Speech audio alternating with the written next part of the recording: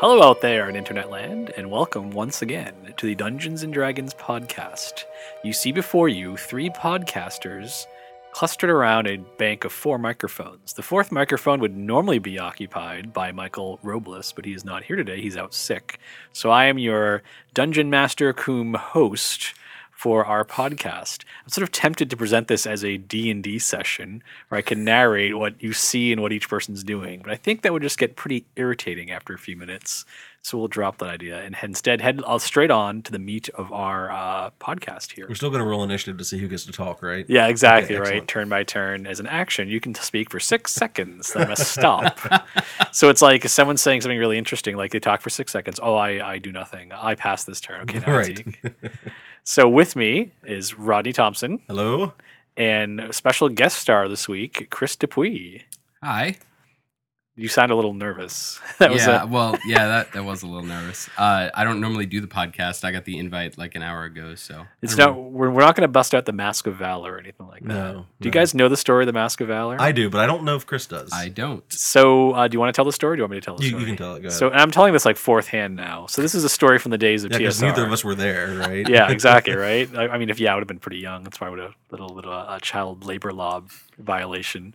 So this is back from the story of the days of TSR, back when apparently hazing laws had not yet either existed or extended to workplaces. Right. And physically abusing coworkers was cool. Like, it's like the 70s, you know? It's just like there were no laws yet. We had just evolved out of like Wild West times. Right. We'd had a World War II. We were in the 70s. Yeah, then suddenly it's the 70s, and people are like, oh crap, we need a society, so let's make one up. I'm going to guess you were born in the 70s. I was born in the 70s. Okay, so basically everything before the 70s, you just have no concept of it, right? I like to think of the 70s as the last decade where like smoking and drinking while you were pregnant were A-okay. No one really cared. It And wasn't actually a health risk back yeah, then. exactly, Something right? changed. It was just a way to be cool. It was just a way to be because you're worried if once you're pregnant of getting that cool kid cred by smoking. Right. Anyways, meanwhile, at the Dungeons and Dragons podcast, the Mask of Valor is apparently when they would hire a new person to the design department, they had this fencing mask. And if you haven't fenced, basically it's a mesh wire mask with a really fine mesh to make sure like a foil does not sneak through and it could kill you. Like, people have been killed in fencing incidents. Right. It's very uncommon, but it has happened. You are, after all, stabbing someone with a long piece of metal. Right. So without this proper safety gear, you could be badly hurt. So apparently what they would do is they would tell someone, look, it's your first day. It's time to don the Mask of Valor. They'd put this fencing mask on someone and tell them they're going to throw darts at the fencing mask. Yeah. Now, the thing with the fencing mask was, since it has this mesh, the dart would hit the mesh and stick in, but it wouldn't actually reach your face. Right. So they'd get whatever. They put the mask on this guy. I think they'd blindfold him or something too, or whatever. Right. Well, you want to protect their eyes just in case a dart gets just through. in case a dart gets through.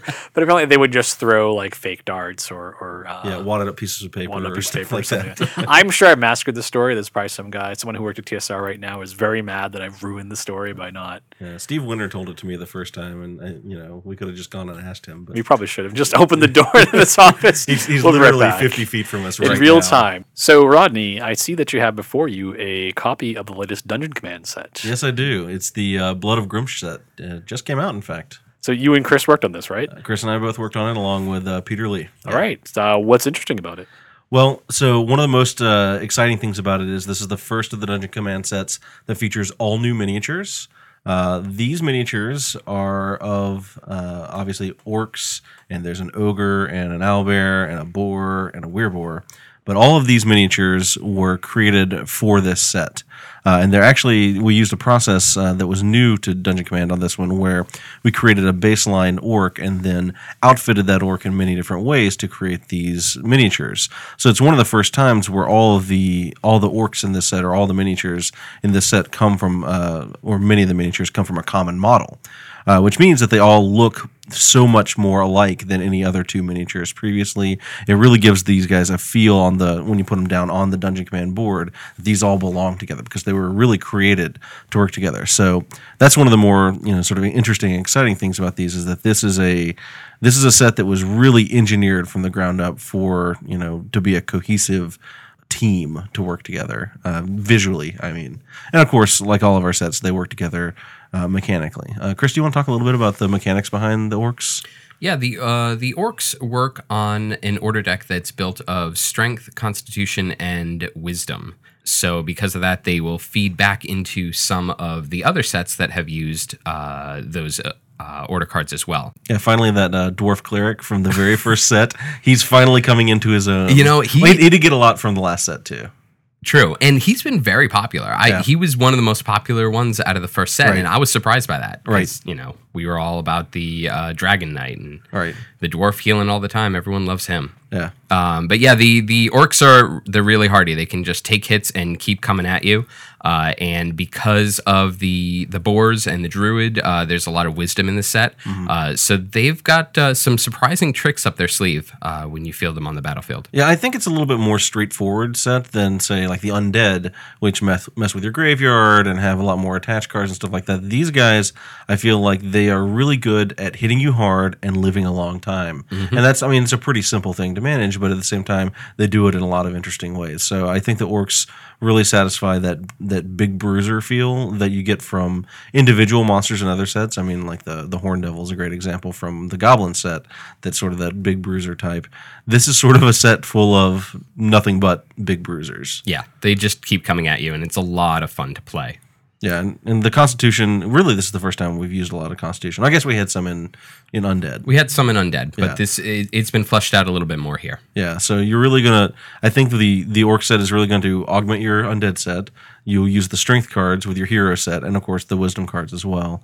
I think that this not only rounds out the other sets well, but also you're going to want to pull in cards from those sets to even further crank up your orcs. And now that this set's out, I feel like we have finally enough order cards in the pool that we can really start fielding a con army, a wisdom army, and you can really start to make constructed war bands that are exciting and really have a specific strategy as you're playing. Yeah, we were talking before the podcast started about, okay, all right, we finally got our sets in. Now it's time for us to start playing some more constructed. So I think that in the next couple of weeks, this will become a regular lunchtime game for us. Yeah, absolutely. I'm really excited about it. Especially with the orcs, right? I mean, actually my favorite figure in the new set, and I'll actually go around and ask you guys this too, but my favorite figure in the new set is the Ogre. And the Ogre is actually based off of some of the concept art that we were doing for the next iteration of the D&D role-playing game.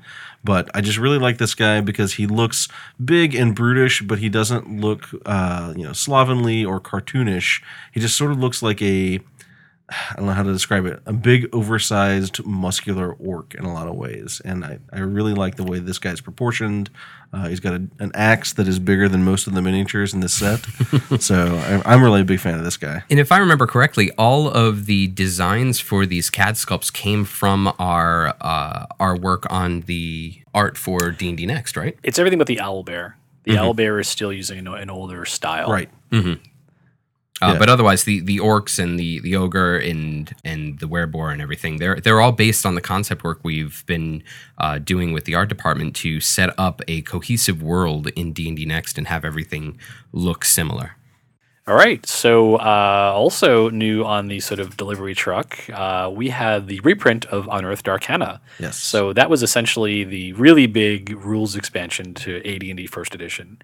So it was notorious for two things. One, and I say notorious, I mean these are like the downsides. Let's start with the downsides. At least as a D&D fan back in this game. Yeah, you want to build because that's how you want to pitch something. Let's start with the negatives. Well, they're actually negatives that will become through the magic of modern publishing positives. That's right. So first, the binding was notoriously terrible. The books right. fell apart. I don't think I've seen an intact copy of Unearthed Arcana, First Edition. Second, there was errata printed in Dragon. So that was always, like, even as a kid, remembering, oh yeah, you have to make sure I forget what Dragon issue it was, but make sure you have that issue, and you need to stock it right next to your copy of UA. But, look, this is my thing now, in the new version, it's corrected. So we've got new binding, same quality as the AD&D reprints, and plus we went back and applied the errata. So this is like, let's see, how many years ago did this book come out? 28 years later. Right. God, I feel old. Finally got the errata in. Yeah, yes, we've added the errata, and it's a corrected printing. So it's also, I have to admit, I really like the cover design. I think it's pretty cool with the gold leaf on the corners, a piece of the original artwork, the wizard peering over his book.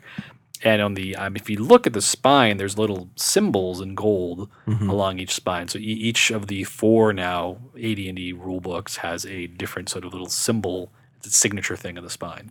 Yeah, I was really excited to get our office copies of this because as a result of the old binding being so fragile, I had never been able to get my hands on a copy that wasn't completely destroyed, right? So getting these new office copies has been big for me because I never had one previously, and then it's a nice premium product. We put a lot of work into relaying out the book, capturing the text, trying to capture the art. It turns out they didn't have digital versions of these books back in the 80s. One thing that I find really interesting was when you think of Driss Duerden, our iconic Drow Ranger, he is actually a fully legal AD&D character. That's right. Making a Drow Ranger, according to Unearthed Arcana, was not weird or bizarre or strange, because by the rules, I'm looking right here at my character race table 1, character class limitations. And if I look down at Ranger and look across to Drow, I see, dark here in this table, I see a yes. Ah. Yeah, so that's kind of interesting. I'd never asked Bob Salvatore about that, but I always kind of wondered, did he just open up his rule books? Because when you think about the Companions of the Hall, you have Wolfgar, who's also a barbarian, and that's, so I wonder if he was thinking, well, it's a barbarian character class. It's also where the Cavalier showed up, Thief Acrobat, and it was pretty nifty at the time, though it did have a reputation for increasing the power level of characters.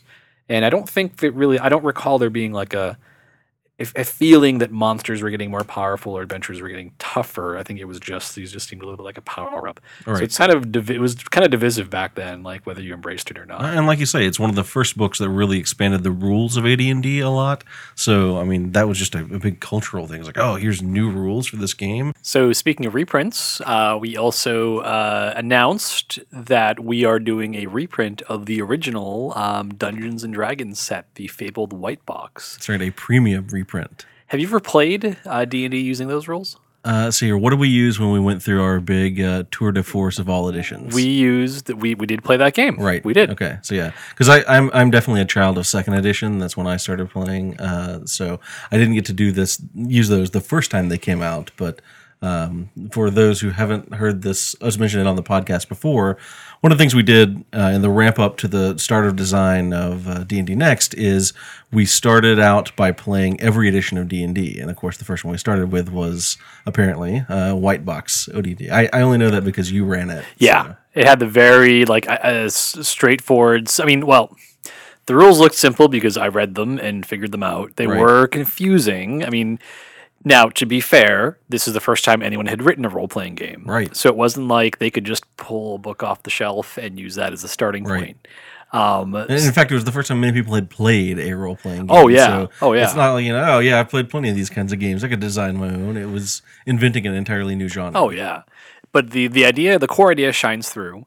It was interesting running it and playing it because to me it captures the essence of role-playing game, which is just you're depicting a fictional character in a world, and there's a player, the dungeon master in this case, who adjudicates the world, and just the game knows that it can't possibly cover everything, so it lets the DM has to create stuff.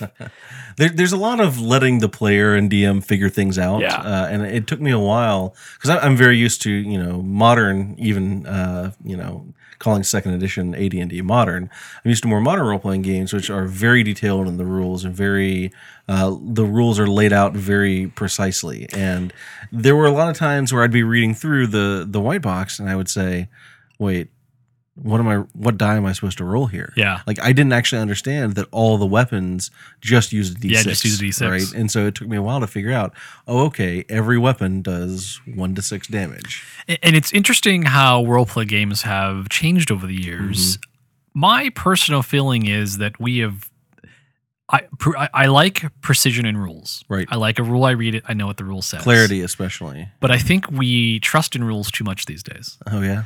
I think we do. I think there is, when I look at a role-playing game that's a 300-page rule book, to me, how many people who are role-playing today, if you put them back in a time machine and replace their first game with a 300-page rule book, would they be role-playing today? There's certainly a barrier to entry there, and even just a perceived I think one. it's an enormous barrier to entry. Yeah. I think you'd lose half your audience or more. I mean, this is kind of my little bully pulpit. This is what we're doing a lot, and we'll segue into the playtest next. Right.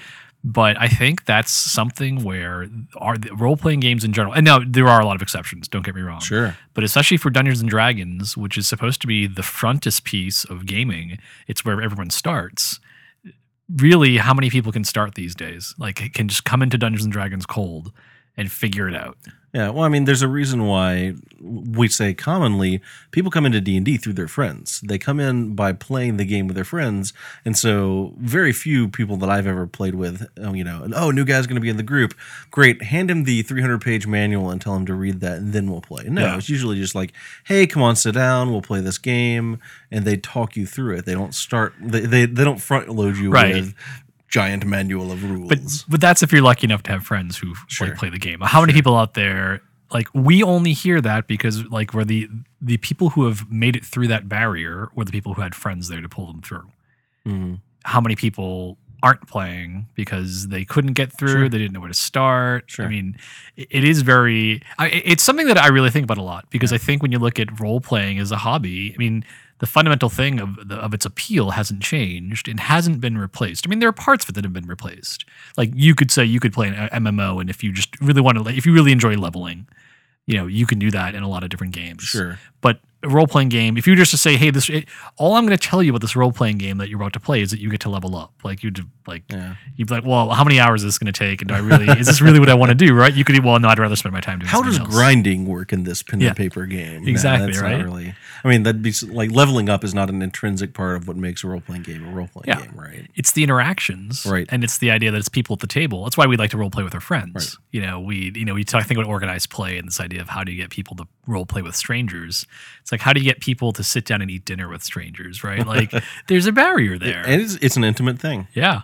And it's, there's the old saw in RPGs that it's not the system, it's the game master, the dungeon master, the keeper, whatever you call it in your game. And I think that's true. I think at the end of the day, role-playing games are about people. Yeah. And it's about the people at the table. And when you think of the rules are really just there as a tool. And this is all stuff a lot of people would say, yeah, that's obvious.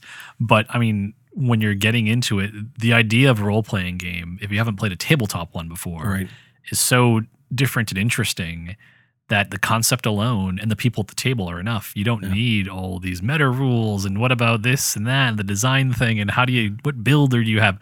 There's just so much, and it loses sight of what actually gets most people to sit down and start role playing. And then 5-10 years later, you can talk about all the detailed stuff once you've been playing a lot and you're really into it. Sure. But I think we've lost that real entry piece. And clearly that's what we're trying to address with Next. Yeah. When you talk about product, sure, absolutely. And there's programs like, D&D Encounters is a reason why we provide you with the pre-generated characters, right? It's so that if someone walks up to the table, you can say, okay, here's your guy, and it's got a picture of a character on it, and you sit down and you play an adventure, right? We don't sit down and necessarily teach you the rules. Yeah. The important part is sit down and play quickly so that you can see what's awesome about role-playing games. Well, it's about hanging out with other people and having a great adventure and telling a fun story and unexpected things popping up and discovering the world. What's great about role-playing games isn't, like, here's the rule book, right? Yeah. It's the experience. It's a very experiential game. You could memorize all the rules and completely miss the point of the game. Yeah. You could know the rules inside and out, apply them flawlessly, and be the worst dungeon master on the planet. Right. And that's the kind of secret, I think, to role-playing games, why they're actually interesting, why people still play them. Right. Why it took off in the 70s like wildfire, right? Is when you exposed a group of people to role-playing, some chunk of them wanted to role play. Right. It's likely it's not the same as like a smartphone where just everyone wants a smartphone or whatever, but it's like there is a type of person who wants to use this type of game and play it. Yeah, and it spawned all kinds of other games that are like that, right? I mean, you look at any kind of storytelling game or any kind of storytelling board game or even party games like Werewolf or whatever. Many of those did not exist at the time that Gygax and Arneson were creating the original Dungeons & Dragons. So I think it definitely does tap into a need that people had in their entertainment, which is I want to experience something with my friends in a social setting that is creative and we're experiencing a story. Exactly. And that's why I think when you look at the original White Box, if you haven't looked at the rules vary from sparse to very detailed to it's not really clear what the rule's trying to do. But again, it's easy to look back, but we have experience and to look at it. But I think without that level of freedom, sparseness of rules in terms of what characters can do. Like fighters don't have attack powers; they just swing their sword. Right.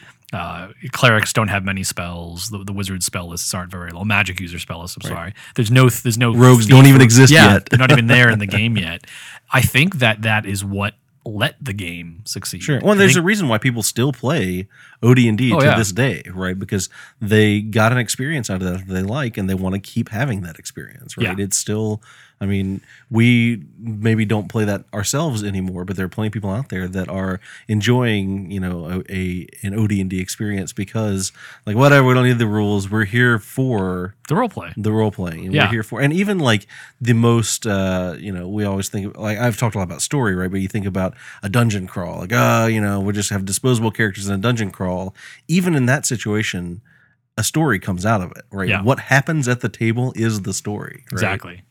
And I think if you had more procedural rules in the first role-playing game, the first big commercial role-playing, I'm sure someone out there is like, oh, there were other role-playing games. I'm sure there were. Yeah. But Dungeons & Dragons was the first as far as like culturally, you know, Sure. that had an impact. That openness was the strength of the game. Mm-hmm. And it still is the strength of the game form. Yeah. And I think you lose something when you get too worried about the rules and all that other stuff that comes with it, which is maybe an interesting segue into the D&D Next playtest. Now let's talk about rules. Or really, and in some ways, I mean, we've talked about this with Next. If you were to, you know, if you were to look at the rules, like this is really one of the big things of the game is to create that transition point where someone can just buy a game called Dungeons & Dragons and start role-playing. Mm-hmm. You know, and that's where I go back to the lesson of the white box. That's what's really important for us is to make sure we have that out there, because I think role playing is a great hobby. I mean, obviously, it's my hobby. Right. Yeah. Not that I own it, but that's what I do. But but it's a hobby that is it's worth spreading and it's worth sharing. Mm-hmm. You know, absolutely. I was reading online. Someone come here a couple weeks ago said, you know, some forum or some blog post, can't remember now which one it was, but it's like, what's the point of growing D&D? Who cares? Like if you have, and this person wasn't acting like in an angry way. They're just wondering, Right. if you have a gaming group, why does it matter to you that you want more people to role play? And I think just as people, as human beings, we're sort of hardwired to want to share things. Mm-hmm. Like we like this and we like knowing that other people out there like it. It gives you a little confidence in thinking about it, but it also kind of gives you the sense of there's an enduring legacy to it. Like when you sit back and think, oh, what's the point of doing this? Well, you're part of something bigger. Right. People like being part of something bigger. And I think when you feel like something that you like is getting smaller, that it's not as enjoyable. Like you kind of feel like, am I irrelevant? Is this important? Is this been diminished? And I think, you know, one of the things we look at with Next is saying, what can we do to grow it? What can we do to make sure we're driving in the right direction? That everyone who wants to play a tabletop role-playing game can. Everyone who wants to go on fantasy adventures in the Forgotten Realms can. You know, things like that. Yeah. I think there's something really, there's also an element of, I play games now. I have a gaming group now, but, you know, 10 years from now, are my kids going to have a gaming group to play with? Yeah. I mean, because obviously they're going to have me because I'm going to teach my kids how to play D&D. But, you know, are they going to have people at their school that are going to know how to play? Or when they go off to college? Or even, hey, I got a new job and I'm moving across the country and leaving my game group behind. Oh, and I go there and there are people that play D&D there. It's funny.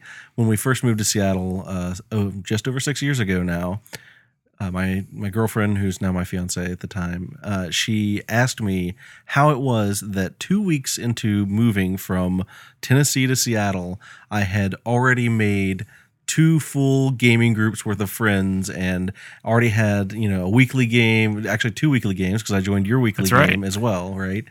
You know, basically 2 weeks in, I've already got 2 weekly games and we've got all kinds of invitations to, you know, parties and hangouts and stuff like that.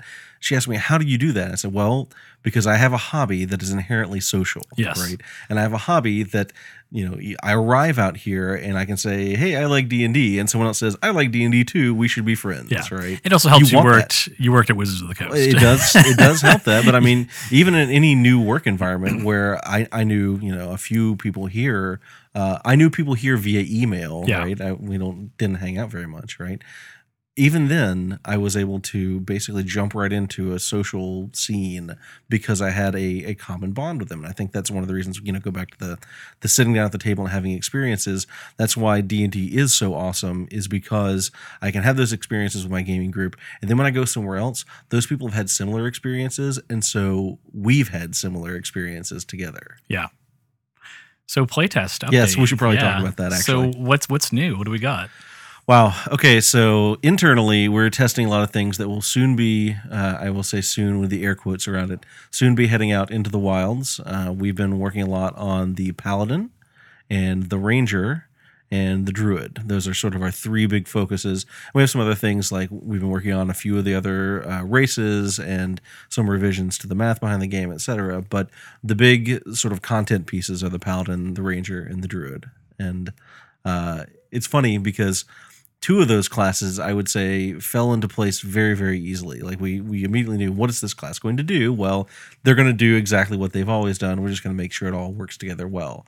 And even, I say two of the three, I would say the Druid and the Paladin were probably the two easiest, where it's like, okay, we know what these guys are going to do. And then even the Ranger, very easy to say, what does this guy need to be able to do, and adapt that quickly. Whereas, I mean, they're classes that have been very consistent over the years, right? And while, you might look at, say, the 3rd edition Druid and say, okay, wow, this guy was really, really powerful, we still wanted to be able to do the same kinds of things. So a lot of it was just like, okay, how do we do this in a way that works with the game that we have right now? So those are the classes we're working on. Yes. What about now? I'll bring up a character class that might not actually be a class. So since Jeremy's not here, you're doing this to me to put me on the spot. Yeah, exactly. Right? Okay. Right? It's my job. Because usually you put Jeremy on the spot. Yeah, I like putting, but he's sick. He has the flu. So that's true. He has the flu that I gave him, unfortunately. So we're looking at, there are some classes that you will be able to play a character of that type and not necessarily have the character class name on your character sheet. Okay. Because one of the things we said back in the day was we want you to be able to play all the, if it's appeared in a player's handbook, it's going to appear in this player's handbook. Yep. But that was a goal, right? We're always careful not to say it's a character class, right? Because we knew that, and I'm going to use an example. I'm going to talk about the Warlord, okay, which can be a contentious subject both internally and externally. Yeah. But when you look at the Warlord, so right now we're looking at the Warlord as a type of fighter. Is that correct? That's one of the things we're experimenting with right now. Yeah, and it's a more complex issue, like you bring up, because the Warlord class in 4th edition is a dash of fighter, in that he was a very martial guy. He wore heavy armor. He used weapons. So there's a dash of fighter, and then there's a hefty sprinkling of healing. Yeah, kind of the bard, really. Yeah. It's inspiring people. Very, very bard-esque there. And then there's the...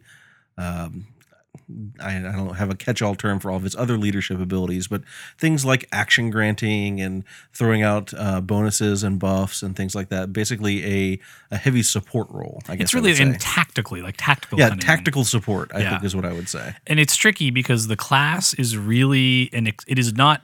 It's really tricky with classes like the Warlord. And I think when we've looked at the system overall, we've run into this a few times. The class isn't really an expression of like a character in the world of D&D that we felt, hey, this guy needs a home. It was more, we have a system.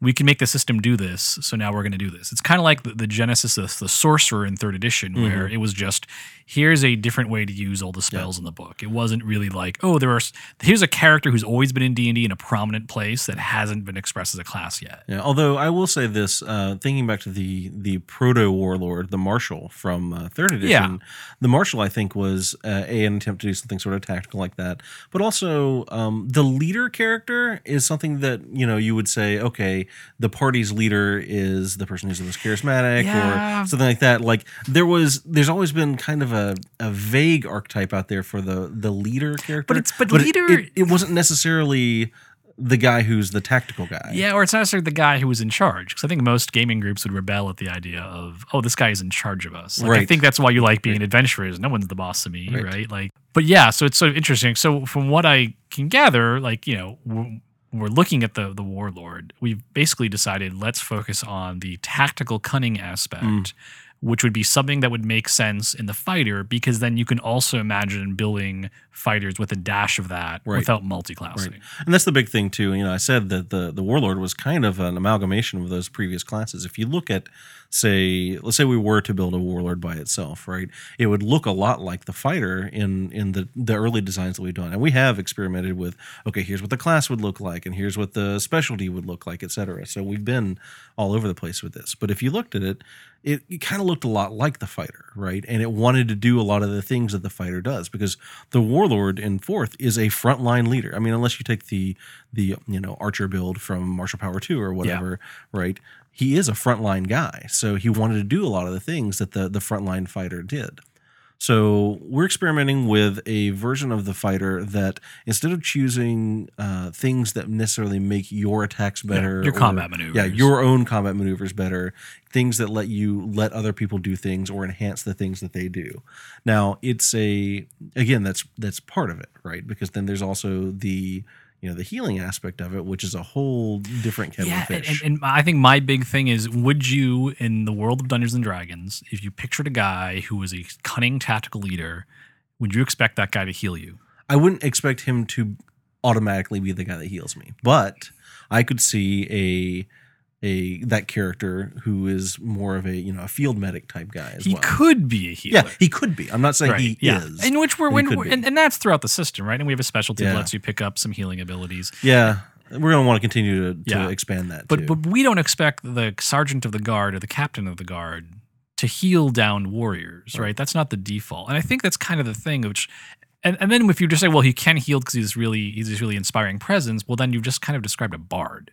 Because bards, the entire steal of the bard is they're inspiring, and they're charismatic, and the bard is the guy with panache who onward, right? Like, that's the bard's deal, isn't it? That's a big part of the bard, I would say.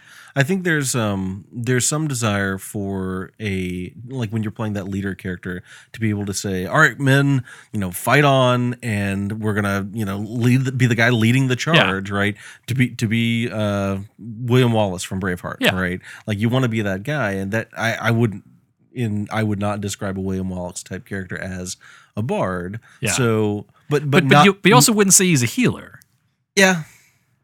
I mean, I wouldn't think of, like, if there's a guy who's been gutted, William Wallace gets the guys to freak out and charge, or moon the British. Well, but is he healing? If a guy's a broken arm, does William Wallace William Wallace clearly went and inspired the guy who got his hand cut off to keep fighting. Yeah, right. I mean, there's that.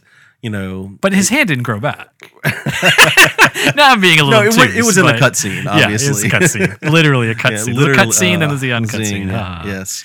Anyways, to bring it back to the Warlord, I think that there is a focus that we're trying to take. We talk about the Warlord being in the fighter on being the tactical leader guy. And then I think that if you want to play very much the 4th edition Warlord, we should have a way for you to build that character. Yeah, right? yeah. And it is like, take the fighter, take the tactical leadery fighter, and apply a specialty or healing specialty or something. Yeah, a healer. That's specialty. Just like the one piece that's just not quite right. there. And again, we are continuing to, like I talked about the 3 classes we're adding. We're going to continue to add feats and specialties and stuff like that until we get the right mix of things. Yeah. So I could see down the road, one of the things we might do is a different take on the healer specialty that basically says, okay, I've got fighter leadery guy, and I smack on this healer ability, and now I'm getting warlordy. Yeah, it's interesting because you could imagine any character could be an inspiring battlefield presence. That to some extent, just like you can take a specialty and get some light arcane ability. You can take a specialty and take some divine ability. This is almost like this is our feat based bard type ability. Like, I am just really charismatic and I can inspire people through my words, and it's kind of bardic. Yeah.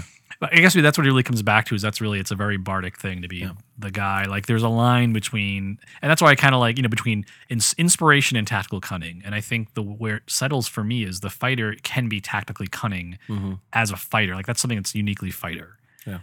And that's what you've chosen to double down on. If you're, hey, I'm the inspiring figure, that feels like a bard to me. That's what the bard does. Yeah, I think embracing the idea that the fighter is he is sort of the lord of battle, right? He is the guy that you want on the battlefield.